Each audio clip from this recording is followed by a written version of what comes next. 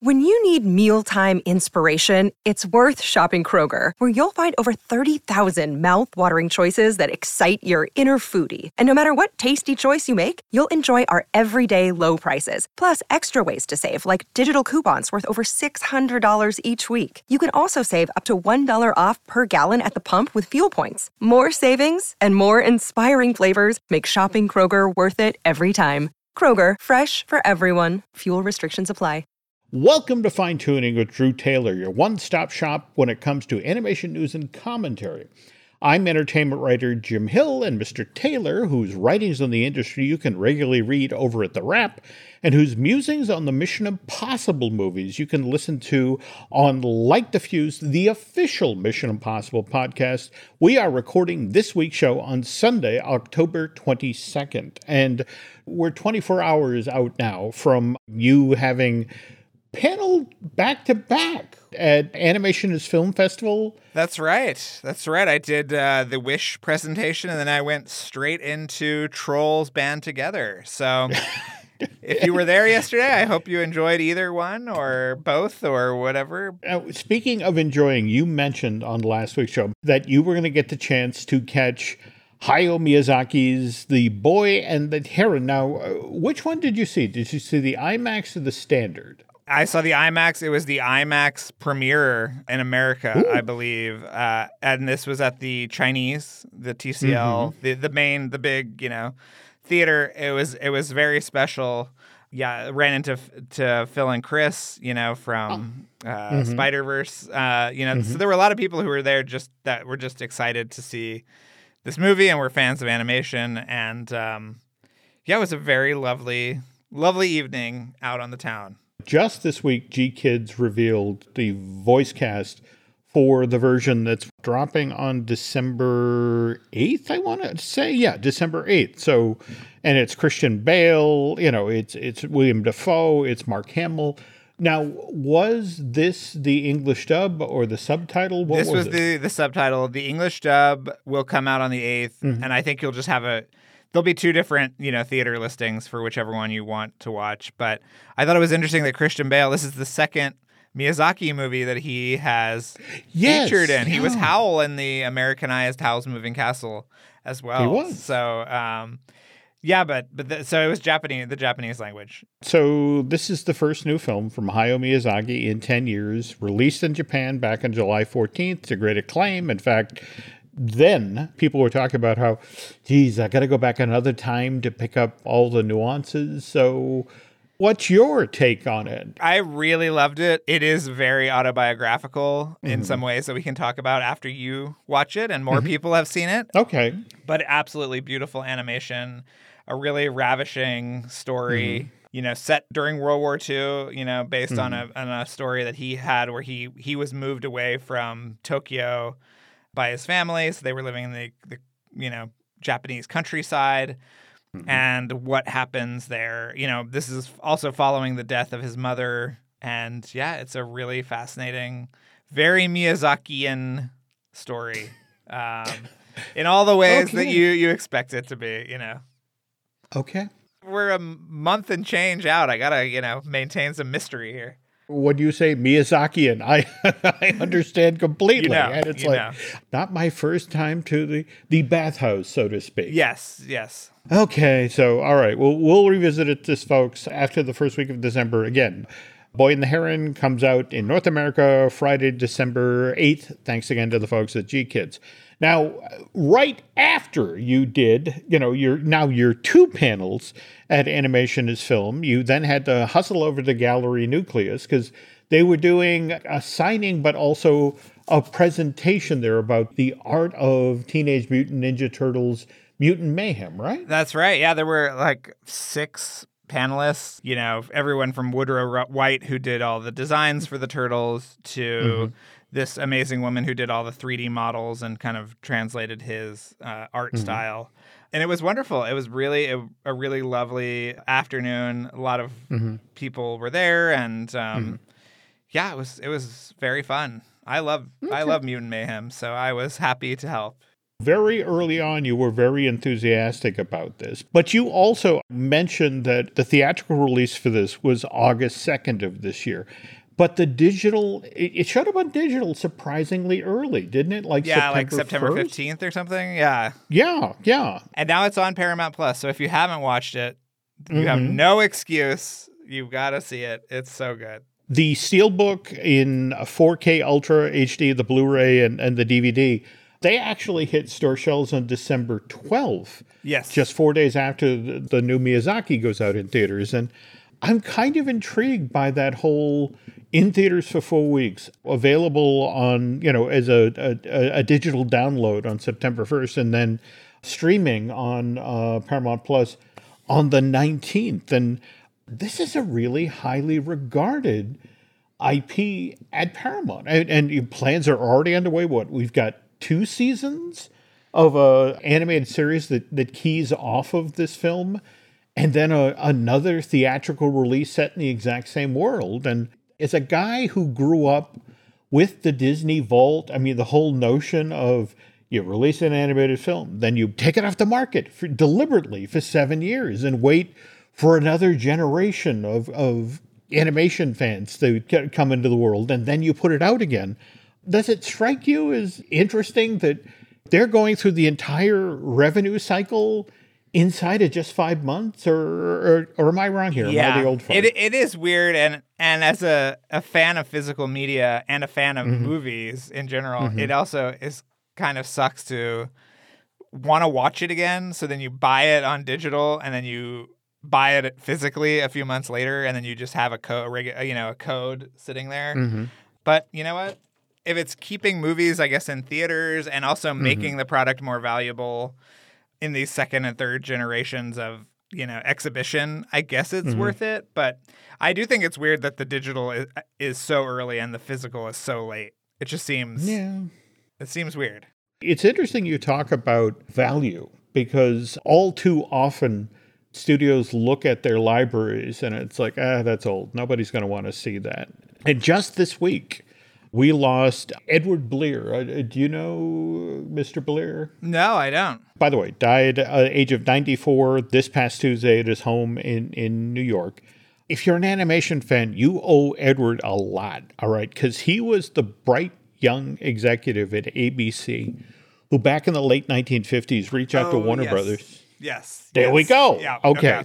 Yeah, finish telling the story. Sorry, Jim. Yeah, this guy was the one who said, look, all those Looney Tunes and those merry melodies you have in the vault, we'd like to buy the TV rights to those. And ABC wasn't entirely sure about Edward's idea. In fact, initially, they put together what they called the Bugs Bunny show.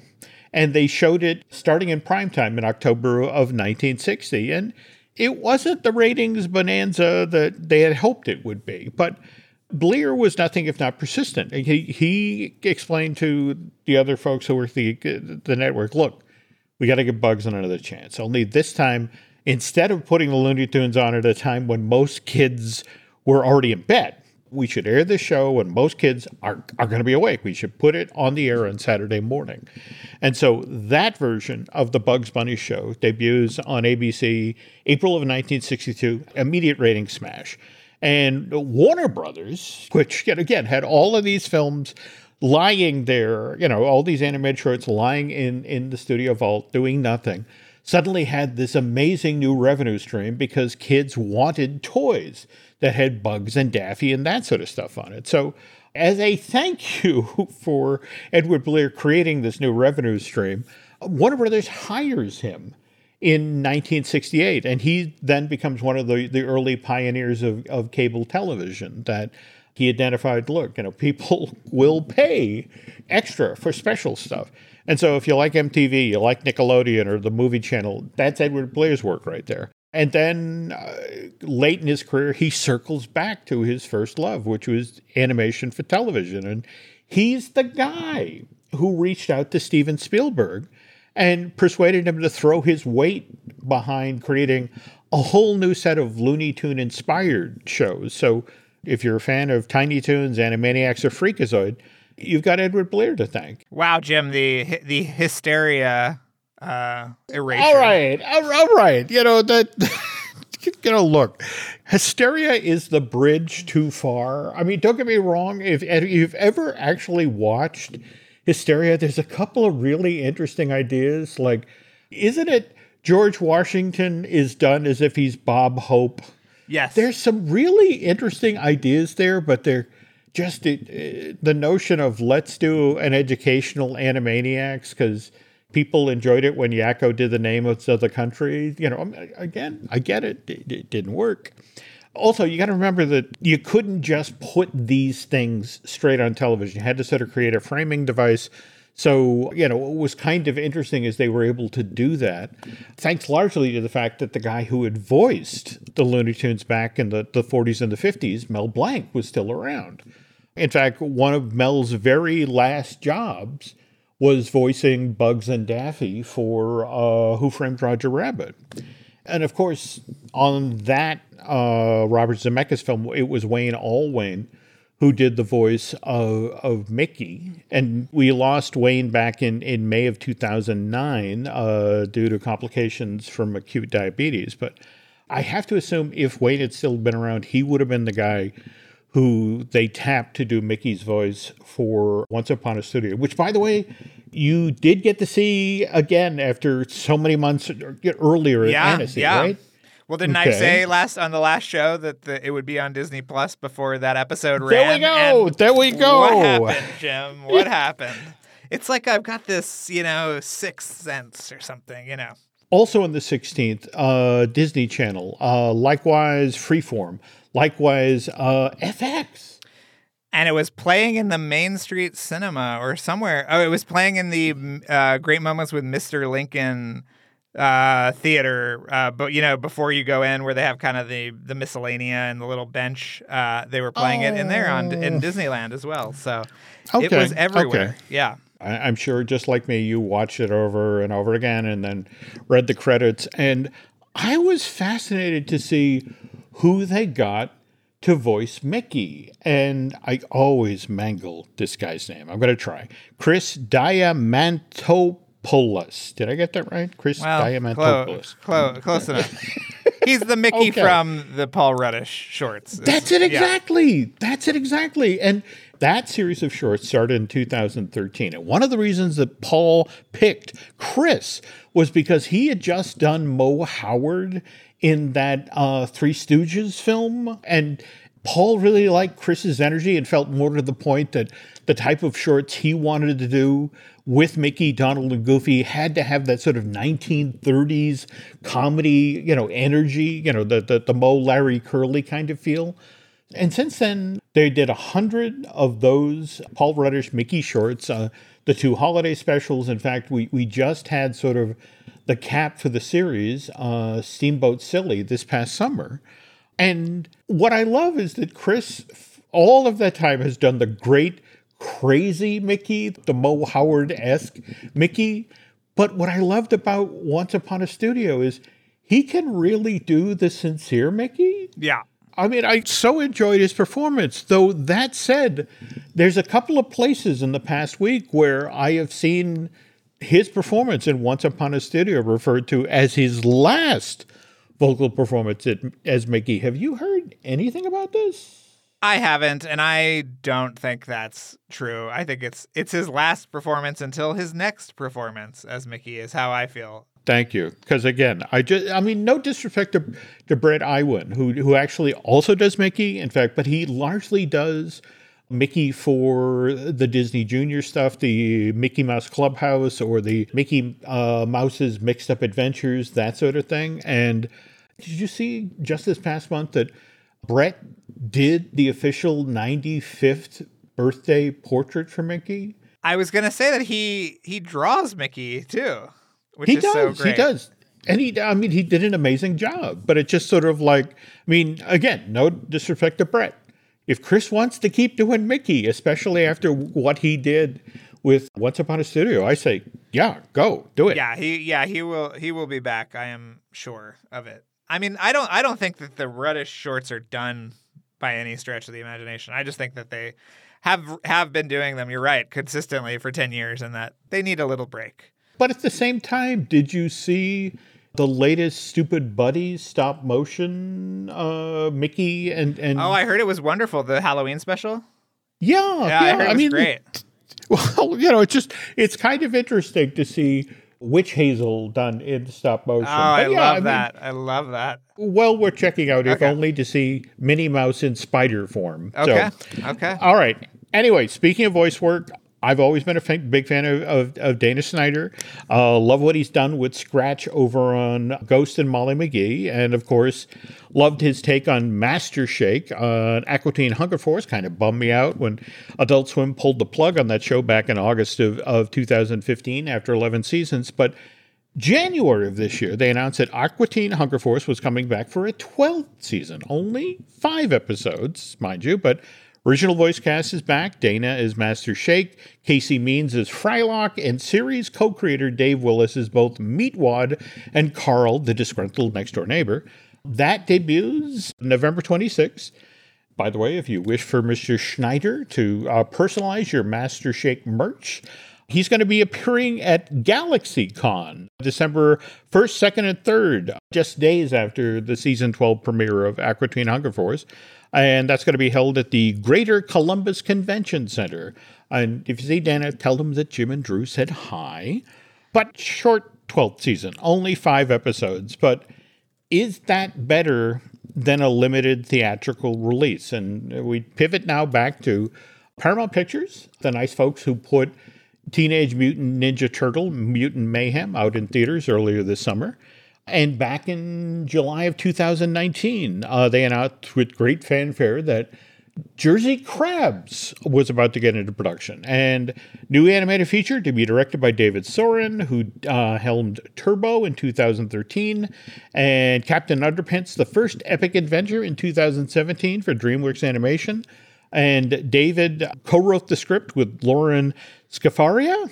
And at that time, Drew, Jersey Crabs was described as a Grease-like musical, which, again, given that Paramount made Grease, makes sense they'd greenlight this thing. Story set at the Jersey Shore. DNG was supposed to handle the animation. A July 2022 release date was announced, but then there was the pandemic, and virtually every film Hollywood had in production slid. Okay, Jersey Crabs undergoes a title change. It's now known as Under the Boardwalk. And we didn't hear anything about it being released to theaters until just last week, where Under the Boardwalk is getting a limited theatrical release. In fact, this coming Friday, October 27th. And are you seeing billboards or signage or anything like that out west? Or No, I mean, I haven't even seen any promotional images besides that teaser poster they released. I mean, this thing has been in production for so long. Animation was completed in February 2021. Oof. So this thing has been sitting on a shelf. And as we know with animation, it's just like, every year is a different, completely different pipeline, a completely different set of tools for animation. Mm-hmm. I wonder if this thing is going to look a little dusty. But David Soren is an amazing director. And, this is, I think, Lauren's first movie since Hustlers, which is like excellent. She directed the Jennifer Lopez concert documentary, but Hustlers is just great, and that was 2019. So I mean, I feel like the movie is going to be really cute and fun. I just am very confused by this rollout and what the intention is, because it looks like it's going to hit PVOD on November 7th, right? Is that what That's you're it exactly. No, I mean, in theaters, very limited run, on the 27th, and then 10 days later on video on demand. And given its vocal cast, Michael Cera, Bobby Cannavale, Keke Palmer, it should do well in the premium video on demand if space. People know about it, maybe. I mean, that's the thing. It's coming out in 5 days, and the two idiots who this thing should be catering to have not seen or heard a damn thing about it. So, listen, I'm looking forward to it. I don't know if I'm sure it's playing out here. Maybe it's an awards play, Jim, for that could be. Do the brief theatrical exhibition. But yeah, we'll talk more about awards maybe next week, because it's a very open field this year. I'm very interested in what will make the cut. I was just reading about how the producers and the actors are supposed to sit down again this Tuesday. In fact, the day this podcast goes live. And, once again, begin negotiations because it's like we're 100 days now into this strike. Each side will take a weapon of its choice, Jim, and the pummeling will begin. But actually, on the subject of new animated movies, if anyone is going to Lightbox this week, I am hosting the Leo panel next Sunday. Are you really? Yeah, on the 28th, I want to say. So come by and say hi and see how they made Leo, which is our friends at Animal Logic did the animation. So, yeah, it'll be very, very nice. That is so cool to hear. Yeah. Circling back to Under the Boardwalk, again, I think one of the things we need to accept is that it is just a very different business these days. In fact, somebody else who thinks so is Pete Docter. And we will have more about what the current head of Pixar thinks and also what the old head of that animation studio is up to. Plus, Drew will talk about what he learned while hosting the panel for Disney Wish at this year's Animation Film Festival. But first, this. Another day is here, and you're ready for it. What to wear? Check. Breakfast, lunch, and dinner? Check. Planning for what's next and how to save for it? That's where Bank of America can help. For your financial to-dos, Bank of America has experts ready to help get you closer to your goals. Get started at one of our local financial centers or 24/7 in our mobile banking app. Find a location near you at bankofamerica.com/talktous. What would you like the power to do?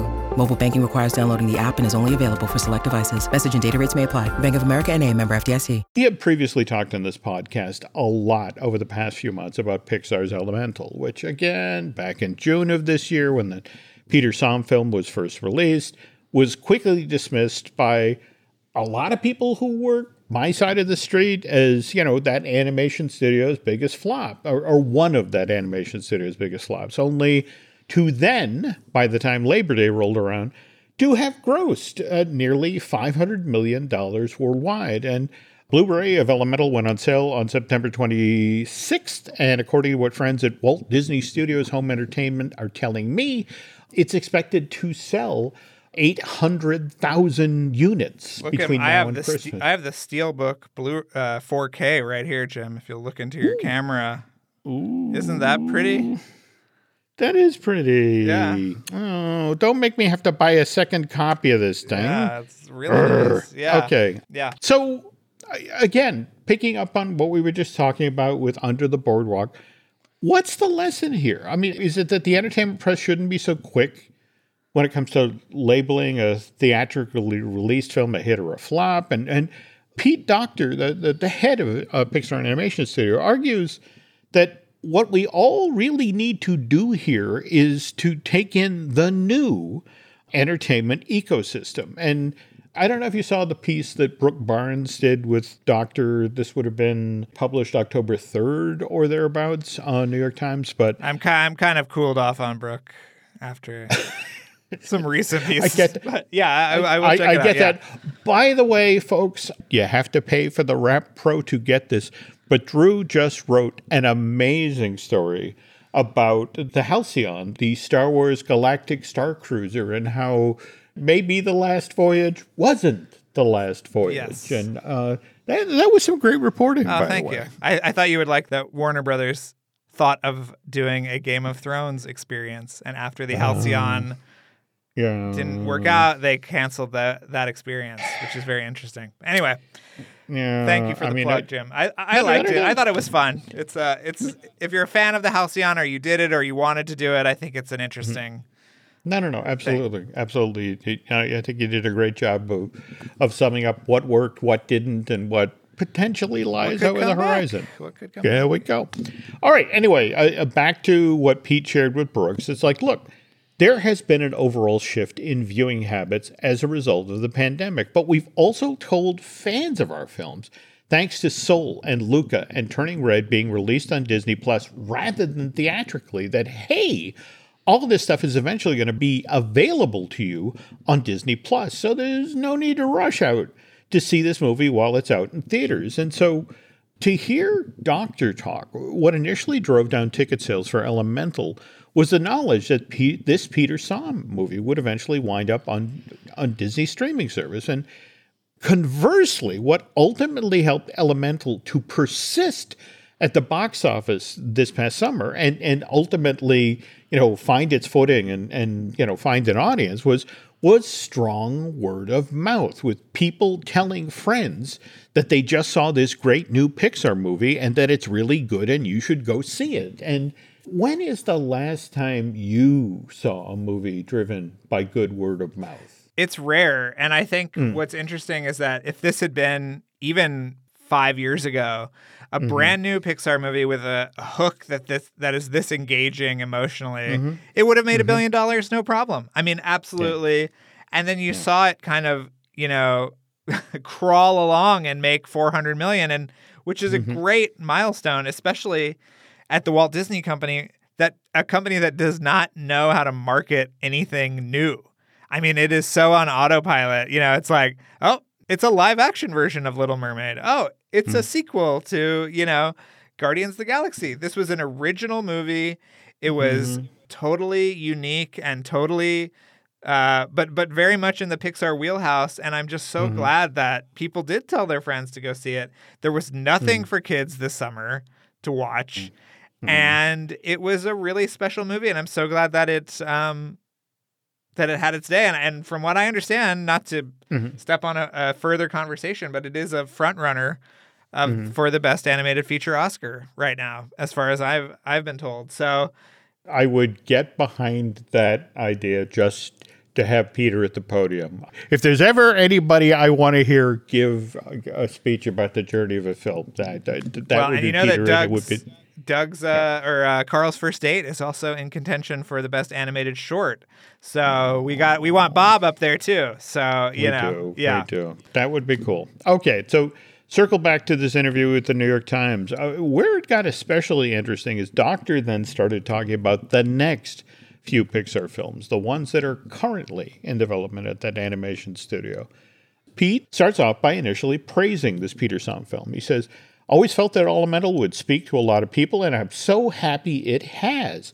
But that said, we have also taken another look at the projects we are working on now.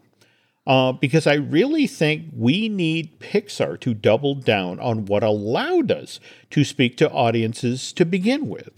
Get back to the sorts of universal stories that we initially told, ideas that we carried around with us as kids. So translation here, less personal stuff like Elemental and Turning Red and Luca, and more universal storytelling like, say, a Toy Story or a Monsters, Inc. or Incredibles. And the same story goes on to talk about how Pixar is making an effort to, reduce its production costs. But those sorts of discussions are going on everywhere. In fact, yes. Early this month, in fact, back on October 11th, we learned that layoffs were underway at Netflix Animation, and Variety reported that these layoffs were because Netflix was now looking to do less animation in-house, which seemed a little weird to me because earlier this year, that streaming service had just won its first Academy Award for feature animation for Guillermo del Toro's Pinocchio, not to mention the praise that got heaped on Nimona, and also not to mention that two of Netflix's most anticipated, upcoming releases were Aardman's sequel to the original Chicken Run, Dawn of the Nugget, and Leo, a new animated family comedy, title character voiced by Adam Sandler, which, again, Drew is going to be doing a panel about at the Lightbox Expo. So go see that next week. Yes, come see it. Come see us. I think, we're about to talk about why that might be. Yes. But there was huge news. When I got this kind of as a heads up because I am following this story, but I was shocked when I heard what this is. And should I just say it, Jim, what we learned this week? It's important to note that Netflix, the subscription streaming service, already has output deals in place with outfits like DreamWorks Animation, Illumination, Nickelodeon, and Sony Pictures Animation. So it wasn't necessarily that Netflix was actually getting out of the animation business, but rather just to lower its in-house costs by farming out production for this sort of product to others. And So who else joined the people who are producing movies for Netflix? Well, in a very striking move, Skydance Animation, which was responsible for Luck and is currently being overseen by John Lasseter, late of Pixar, is moving its entire feature slate to Netflix. So that includes Spellbound, which is coming out in a few months in 2024, which I've seen a large portion of at Annecy last year. It has new songs by Alan Menken and Glenn Slater. And they mentioned it in the articles or the press release, so I have to assume it is still alive. Mm-hmm. Brad Bird's Ray Gun, as well as Rich Moore's fairy tale story, which they say is a Jack and the Beanstalk story. I have not heard that. I have heard it is codenamed Gothic. It is more irreverent than that. But both of those projects, which I had heard were in serious trouble with the former Apple TV Plus output deal, seem to be safe within this new Netflix configuration. So, and wasn't there some mention of a Nathan Grano film yes, as well? Poo-Poo, which has also been in development for a million years. I mean, almost since Skydance Animation started in 2017. And that feels like it has kind of an Emperor's New Groove type thing where like two animals switch places or something. So all of that is on the table. All the TV output is still staying at Apple TV Plus. Skydance, the main Skydance, has a very profitable relationship with Apple TV Plus. They did Ghosted and other things. So all of that stays in place. But all of the Skydance Animation movies are going through Netflix. And I do wonder if there will be a theatrical component for Brad and Rich's movies, because I know that was a sticking point at Apple TV. So I think it's a good thing. I hope that this streamlines maybe some of the Netflix animation output. There are projects that we cannot talk about on air that we know about that are going on at Netflix that people will be very excited about in terms of the partnerships. And but, you know, immediately I texted friends who are making original movies for Netflix, and I said, is your movie still happening, or is it all going to be these partnership deals? And they are still happening. So hopefully we can talk more about those later. But, you know, it's an interesting time for Netflix Animation. I think they, like you said, Jim, everybody is tightening their belts. Everybody is trying to streamline production. And, you know, next year is just going to be an absolute jackpot in terms of just people scrambling to get things together and to get things out because of the strikes. And, yeah, I just hope this helps in some way, at least alleviate some of the stresses and get more great animated product on Netflix. Because you're right, they have a great animation track record and are continuing with it. Absolutely. Did you see that they're showing footage from Ultraman Rising as part of Netflix Geeked Week in November, I guess it is? No. Yeah, a project you and I have been very excited about for a long time. Very. And for multiple reasons, which we can't talk about yet. We can't talk about it yet. No, but yes. Okay. Well, all right. Let's hopefully now pivot to something you can talk about, which was your panel for Disney's Wish. Likewise, the panel that you hosted immediately thereafter for DreamWorks, which I was completely prepared for and knew was happening the whole time, Jim. You know, that's right. I can see your fingers crossed from here. Okay, but yes, for Trolls Band Together. So, all right, let's start on the Disney side of the street. So, which theater at the TCL Chinese Theater 6 did you wind up in? How big a house? We were in Theater 6, which is a big house on the main floor. And, you know, what was a thrill for me was that I hadn't seen a lot of this footage, Jim. I had seen the footage at Annecy last year that Fawn and Chris were not around for because they were trying to finish the movie. But a lot of great stuff, the kind of like intro. You'll love that when the movie starts out, Asha, our hero, played by Ariana DeBose, is a tour guide for the Kingdom of Rosas. So she is showing people around and telling them about, and it's a wonderful song by Julia Michaels, kind of it reminded me of the Encanto song a little bit of like, here's what the deal is. Really great. And then they showed 18 uninterrupted minutes of footage, which was really striking. And Jim, you're just going to love this animation style. It does not come across in the TV spots or the trailers or whatever, just how cool this movie looks.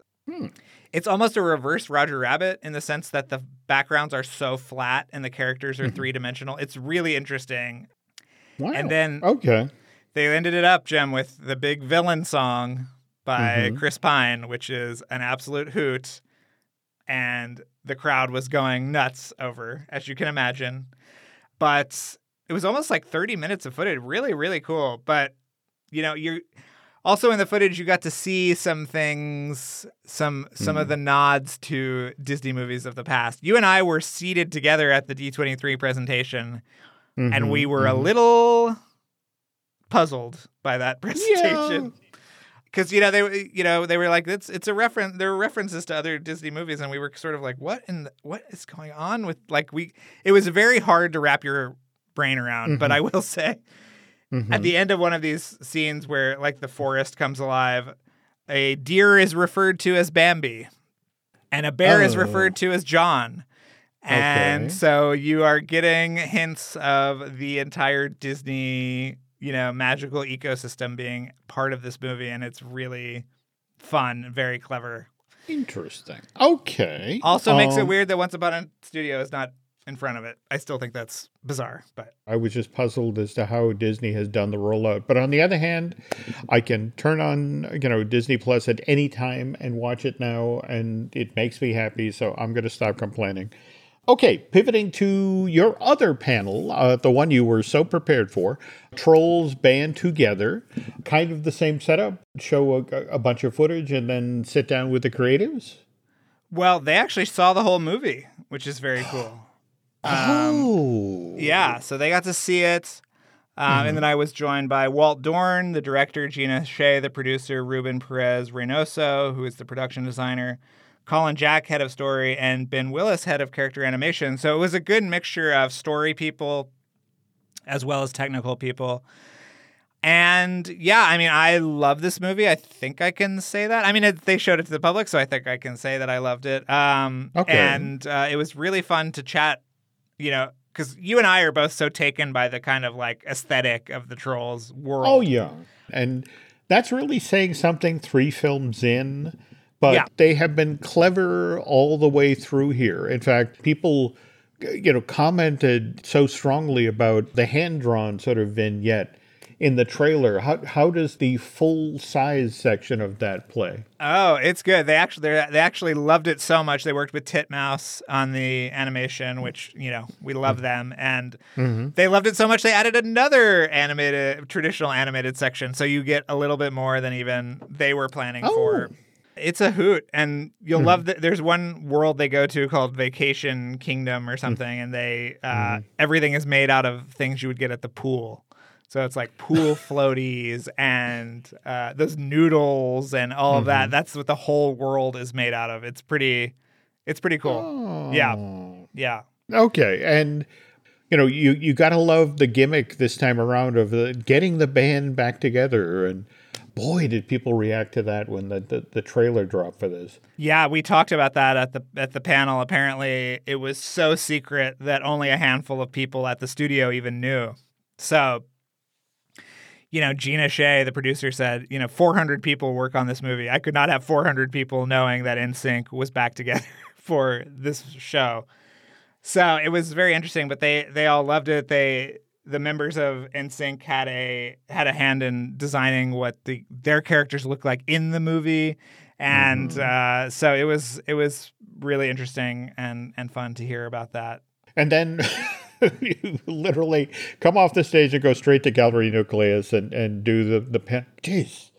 My jaw would be sore from that much. Well, you have an interesting story to tell. I had to be interested in a lot of things for a long time yesterday. What was great about the Ninja Turtles thing was that, they did sort of mini presentations on, the look of the movie and how they got into it. And, the only time that everybody was quiet, Jim, was when I turned to everyone and said, "Are you working on the sequel right now?"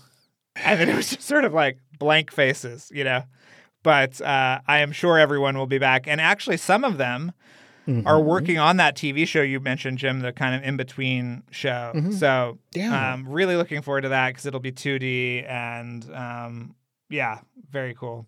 Drew was there at Gallery Nucleus yesterday because the art of book for Teenage Mutant Ninja Turtles Mutant Mayhem came out earlier this month. Well worth picking up. I enjoyed that very much myself, but also worth noting that the art of book for Disney Wish comes out October 24th. And as long as we're talking about things that are going to be showing up on store shelves very soon, there is, of course, the Blu-ray for Mission Impossible Dead Reckoning Part 1 that shows up on October 31st, Halloween.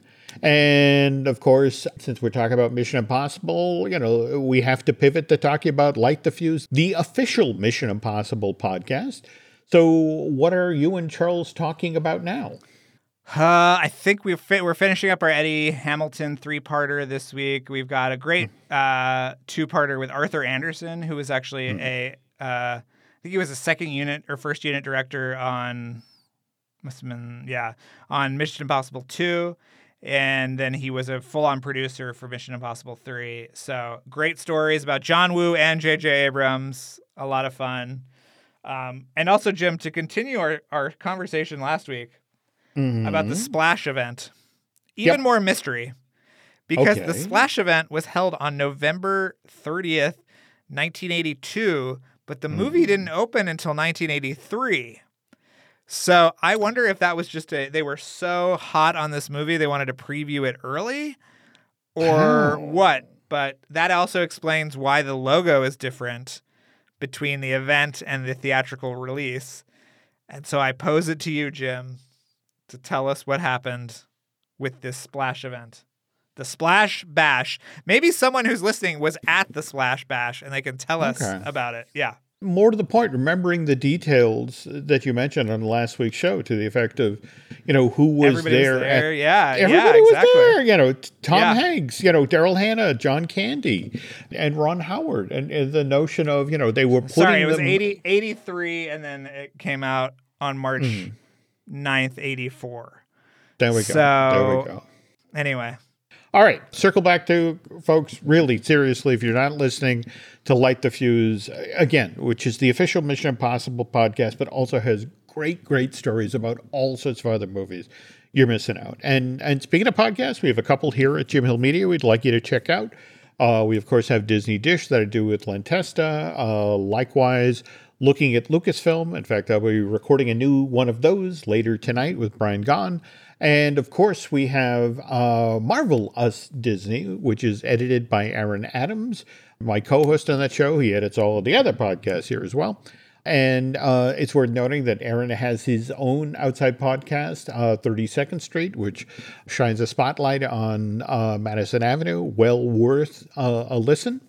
And beyond that, just want to remind folks that Len and my newest project, Disney Unpacked, our first ever video series, we're producing this in collaboration with Jim Schull, a veteran Imagineer. That dropped on Patreon earlier this month. First episode is about the magic carpets of Aladdin, but on November 5th, episode 2 drops, and that will be about Crush's Coaster at Walt Disney Studios Park in Paris. Lots of great behind-the-scenes stories about the parks. And social media. Now, Drew, still on X Twitter, right? Still on X Twitter, and Drew Tailored. And then, I'm on the other ones. I haven't really posted, but I saw you joined Threads or something. I got an alert. The one that's associated with Instagram. I know Nancy has set us up over there. I personally have not posted anything yet, but we're still on Twitter, X, whatever, and Instagram is Jim Hill Media, and on Facebook is Jim Hill Media News. Final favor, folks. If you could do Drew and I a solid and head over to Apple Podcasts and rate and review, not just the show you're listening to right now, Fine Tuning, but also Light the Fuse, that would be great. And I think that's going to do it for this week. So hopefully Mr. Taylor will come back with all sorts of fun stories from this year's Lightbox Expo, where, again, he's going to be hosting the panel for Netflix Leo, the Adam Sandler animated comedy, which we were talking about last week because it looks so good. So yes, I can't wait. Yeah. Yeah, can't wait either. So until next time, thanks for listening, and we'll be back soon.